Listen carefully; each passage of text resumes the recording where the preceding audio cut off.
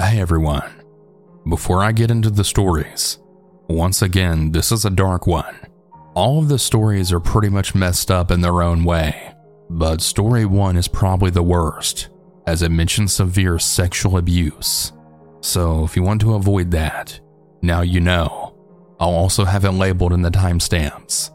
Without any more further interruptions, let's go ahead and get started. And remember to always stay hungry.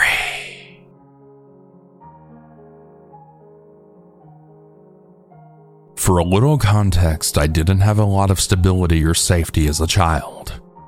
My biological father is a sexual predator and assaulted my older sister when she was a child, so I never got to meet him until I was 10 years old.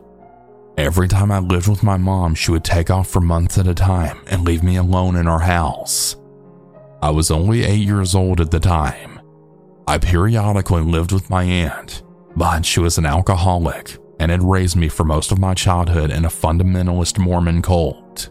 But every time I went to live with my mom, she would leave me, and I was always hungry and dirty. So I figured it was best to just stay with my aunt. Well, fast forward to when I'm 16 years old, and my aunt got drunk and blacked out in the hallway of our house. After I called 911, my dad and stepmom had picked me up from the hospital, and they decided it was best that I lived with them. My dad made me really uncomfortable, but I still loved him, and I thought he was a changed man, and I did adore my stepmom. I reluctantly said yes because I desperately didn't want to go back to my mom's, and I couldn't handle being with my aunt anymore. One thing I have to point out that I didn't realize at the time, I had called my boyfriend Dylan and our mutual friend Mike to come with me to the hospital. It was like a weight lifted off my chest when Dylan showed up, and he managed to cheer me up after finding out my aunt was okay. But my dad, for reasons I would later find out, was incredibly jealous of Dylan. I remember how stiff he looked sitting across from us in the hospital, and the angry look he had on his face watching Dylan and I. After Dylan left, my dad had told me, "I'm not happy with you, and I really don't like that you have a boyfriend." I took it at the time as him just being an overprotective dad. My instincts were telling me otherwise, but I ignored them because I didn't have any parents in my life that would protect me. So I just told myself to trust him because it was the only option I had at the time. So time went by, and everything was amazing. Mostly because my stepmom was really wonderful, and my dad had worked so much that I went months without seeing him. I was flourishing, and I had a lot of friends. I was able to express myself for the first time, and not to sound conceited or full of myself, but I grew up to be very pretty, which drew in some evil men into my life, including my own father. I finally had confidence for the first time in my life, and my life for the first time felt, well, normal. It felt like heaven, until my dad came home. I had brought over a guy friend. We weren't even dating, and my dad expressed the same jealousy as he did with my ex, Dylan. Again, I dismissed it. But my dad was growing increasingly obsessive, and I began to feel as though he was watching my every move. I ended up dating a guy named Luke. He was my first love. When my dad found out about this, he sat down with me one day and said something along the lines of, "You're being sexually active out of wedlock." I don't know how he knew that or if he had just assumed. "Your stepmom's only slept with her ex-husband and me. And as a Mormon family, that's what's expected of a woman." Luke and I had dated for about 4 months, and he ended up cheating on me and then breaking up with me, and naturally I was heartbroken. I don't know what it was about that event, but my dad sensed my vulnerability and leaped right into it. The first weird thing I noticed was I woke up one day and my iPod was missing. I ended up finding the broken case in my closet, but no iPod. The thing about that iPod is not only did I have all of the music I loved, but also some naked photos of me as well, and it did not have a passcode to get in.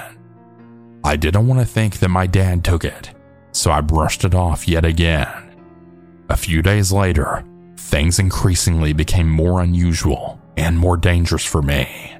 I changed my hair, and it may seem weird, but my sister later told me that it seemed like he was more attracted to me after that, and also seeing me in such a vulnerable state since the assault happened a few days later. I was laying on the couch, still pretty heartbroken over Luke, and my dad came downstairs and sat on the couch next to me, and he then started rubbing my back, which maybe wouldn't be too weird, but he had started rubbing my back under my shirt. I don't think my brain could process what was happening, so I froze up, almost into a dreamlike state. My stepmom came into the room, and he pulled his hand quickly out of my shirt. I don't know how, but she didn't notice. The next morning, my dad came into my room to wake me up for school. When he woke me up, I noticed that the door was cracked. Everyone except for him and I were still asleep. He started off by stroking my cheek, and then he climbed on top of me and kissed me on the lips a few times, then telling me, "This is how I used to kiss you as a baby. Is this okay?" I was honestly terrified, and I just said yes. He then started rubbing the inside of my pants slightly below my stomach, then up my shirt, and even proceeded to lift up my shirt and look at me. I think I went into shock because I didn't move. I've always been really skinny, and at 16 I was slightly underweight, and my dad was a big guy, so I knew I had no chance of fighting him off, and I was scared he would hurt me or my stepmom if I screamed. I then went into survival mode. It went on for what seemed like an eternity. After it was over, he drove me to school, and to keep myself safe, I just pretended like everything was okay. But once I had gotten to school, I had ran away and called my mom to come get me. She seemed irritated and didn't even believe me, so she called my sister to drive down from Wyoming to Utah to come pick me up. While I waited for her, my stepmom found me. I got into her car and she asked what happened. Then she said, "Your dad told me that you might have took his cuddling the wrong way." When I told her in detail what had happened, she said that there wasn't anything unusual about that, and it wasn't even weird that he did it. I knew in that moment that no one there had my back, and I had to get out before things escalated even more. Unfortunately though, I would go on to be sexually assaulted and raped by 4 men after him.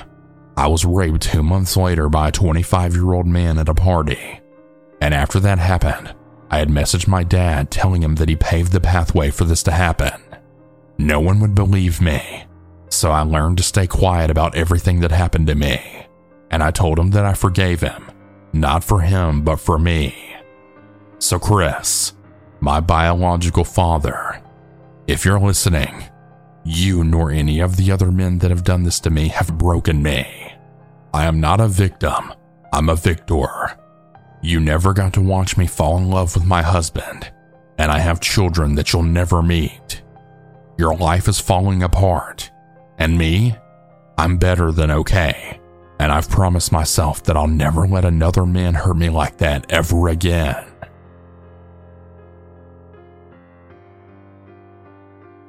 I was 20 at the time this incident occurred, and I'm a female.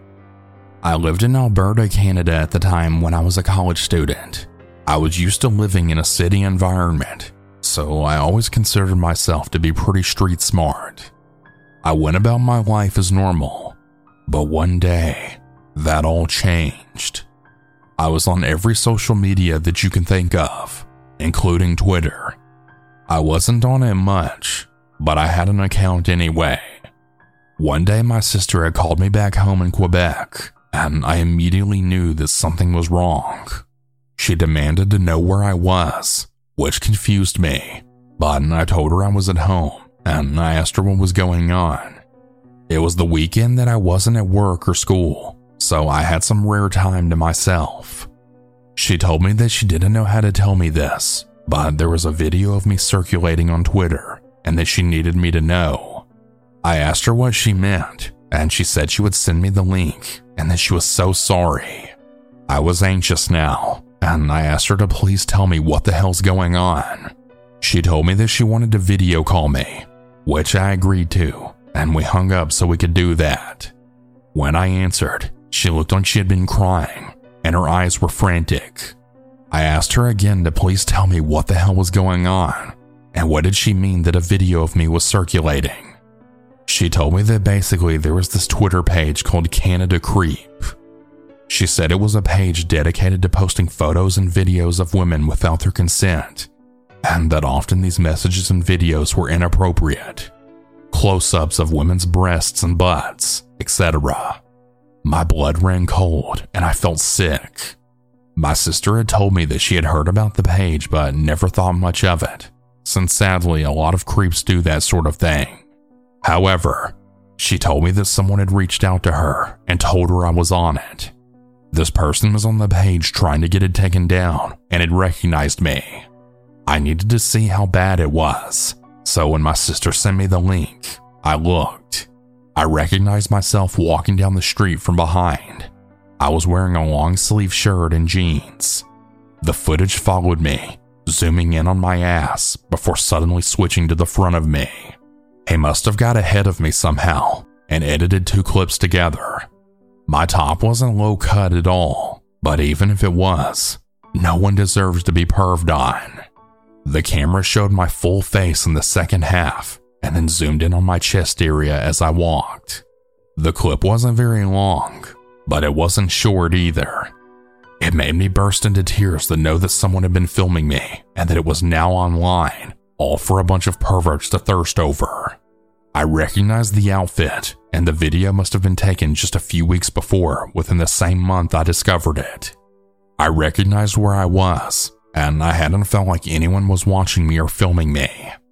I was shaking as I racked my brain around it. How could I have not noticed someone was filming me, especially from the front? Wouldn't I have seen a man waving his phone at me? I couldn't stop crying, and my sister kept telling me how she was so sorry, and she began crying too. The creep captioned it with something I don't want to share, just in case anyone tries to find me, but it made me sick because it was something so gross and dehumanizing. One of my roommates must have heard me because she knocked on my door and I told her she could come in. I ended up telling her everything, and she tried to console me. She said that she had no idea that a page like that existed, but I ended up finding out that some people at our college were aware of it. Some people were actually trying to get it taken down. I don't want to give any information about my identity because I'm honestly still paranoid that some perverts from that page could still find me somehow, but I'm going to be sharing some links that Southern Cannibal can put in the description if he decides to use this story, just for anyone who might want to read about it. Anyways, I tried reporting the video, but Twitter didn't take it down. The page had thousands of followers, and I don't know if all of them were creeps, or maybe it was people trying to keep tabs to close it down. The man was eventually caught, but it didn't erase all the stress he had caused. I feel like I was one of the lucky ones, because so many other women were victims of upskirting, and I can't even imagine how violating that would feel. I feel violated enough having this man zoom in on my chest and fully covered behind, knowing a bunch of perverts lusting over it, never mind the world seeing my underwear.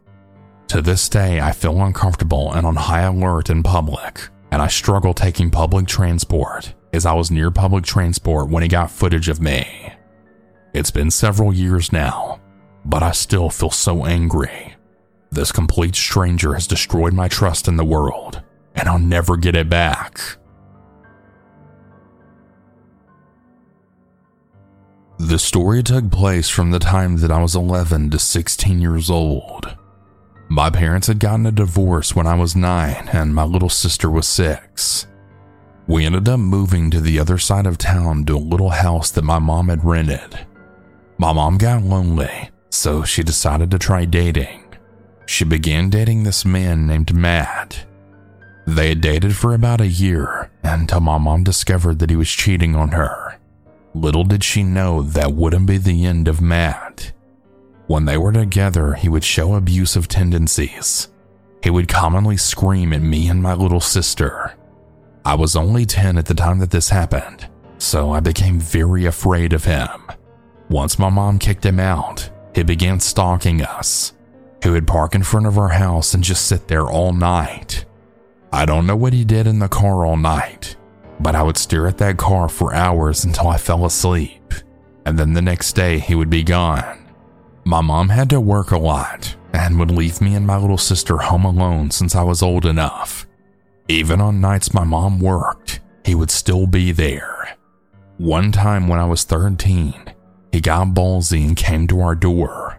He would just stand there all night until like 5 minutes before my mom got home. He would also go around the house and knock on all of the windows. I once woke up in the middle of the night to my little sister screaming. I ran to her room and she was crying in her bed. She said that Matt was outside her window. I wasn't getting the proper amount of sleep that I should have because I was really scared that he was going to break in. I actually told my dad about it on our next visit, and he gave me a phone and he said to call him if he came back. And sure enough, he came back, knocking on my bedroom window. I called my dad and he rushed right over, cussing Matt out. Look, I'm going to tell you this once. If you don't leave my kids alone, I'm calling the cops on your fucking sorry ass. Matt did leave us alone for about 2 weeks, but then he came back. My 14th birthday had just passed by this point, and he decided to leave me a little birthday gift right outside my bedroom window. It was a fucking dildo. I was disgusted. I was a child. I told my mom about this, and we went to get trained on how to use a gun. She told me if he came back to threaten him with the gun. He did come back, and I did indeed threaten him with the gun, and he never showed up again after that. But he did begin to stalk me and my mom on our social medias. What the hell's wrong with this guy? It had been about 4 years since he and her dated. Why was he still stalking us? I began to have night terrors of him breaking into our house and actually kidnapping me and my sister. It got so bad to the point that I had to go to therapy over it. When I was 16, the stalking on social media stopped entirely. No new fake accounts. No nothing. I guess he found someone else to stalk. My mother is now happily married to another man named Danny, and he's the sweetest stepdad ever. I'm 23 years old now, and I really hope to never come across Matt again. What a psycho he was. I want to start off by saying that this story took place when I was a different person than who I am now. For context, I was a bad drug addict for about 10 years. I'm not proud, but I did work as an escort on the side. I'd met guys who treated me decently. Then there were the ones who weren't so nice. Anyways, one night when I was home, I'd received a call from my boss saying a customer who we'll call Mike came in yelling saying that I hit his car. Mind you, I didn't even have a car. After settling that, I must admit that business was slow and that my regulars just weren't able to help. Mike continued to call and text, so after a while, I had agreed on seeing him. He would always come so late, and getting him to leave was a whole nother issue. After that, I would have regulars over and would look down my street, and who do you think was there? Yeah, Mike. No one had asked him to be there. After my date left, he came banging on the door asking who that was, and he then threatened me with a statement that made me scared as hell. You better be glad that he left. And when I asked why, he then said to me, I can make your life a living hell. Little did I know he was serious. To add further content, the stuff that he wanted was insanely odd. Well, to me anyways. He insisted on me kissing him with my eyes completely open and never used terms of endearment. One time I called him babe, and he blew up saying that's a word strippers use for people who don't care about anything. Every day after that, it was constant messages asking when we could meet. And it even got so bad that he tried to find my parents' number to try and talk them into admitting me. Thank God they didn't listen. He then turned up after a couple of days without talking to him, and he made me a shrine like on my trailer steps. A lighter, a cigarette, anything he could use to try and make me feel bad for him. Finally, I'd had enough. I couldn't handle the constant harassment. I had asked my boss to ban him from the club. Fortunately for me, my boss said yes. So if my story doesn't seem scary enough, well, I'm getting ready to go right there. One night after work, he had sat in the park close to my trailer. He had apparently called my parents saying how he couldn't live without me, as well as all the great memories we've shared in the park.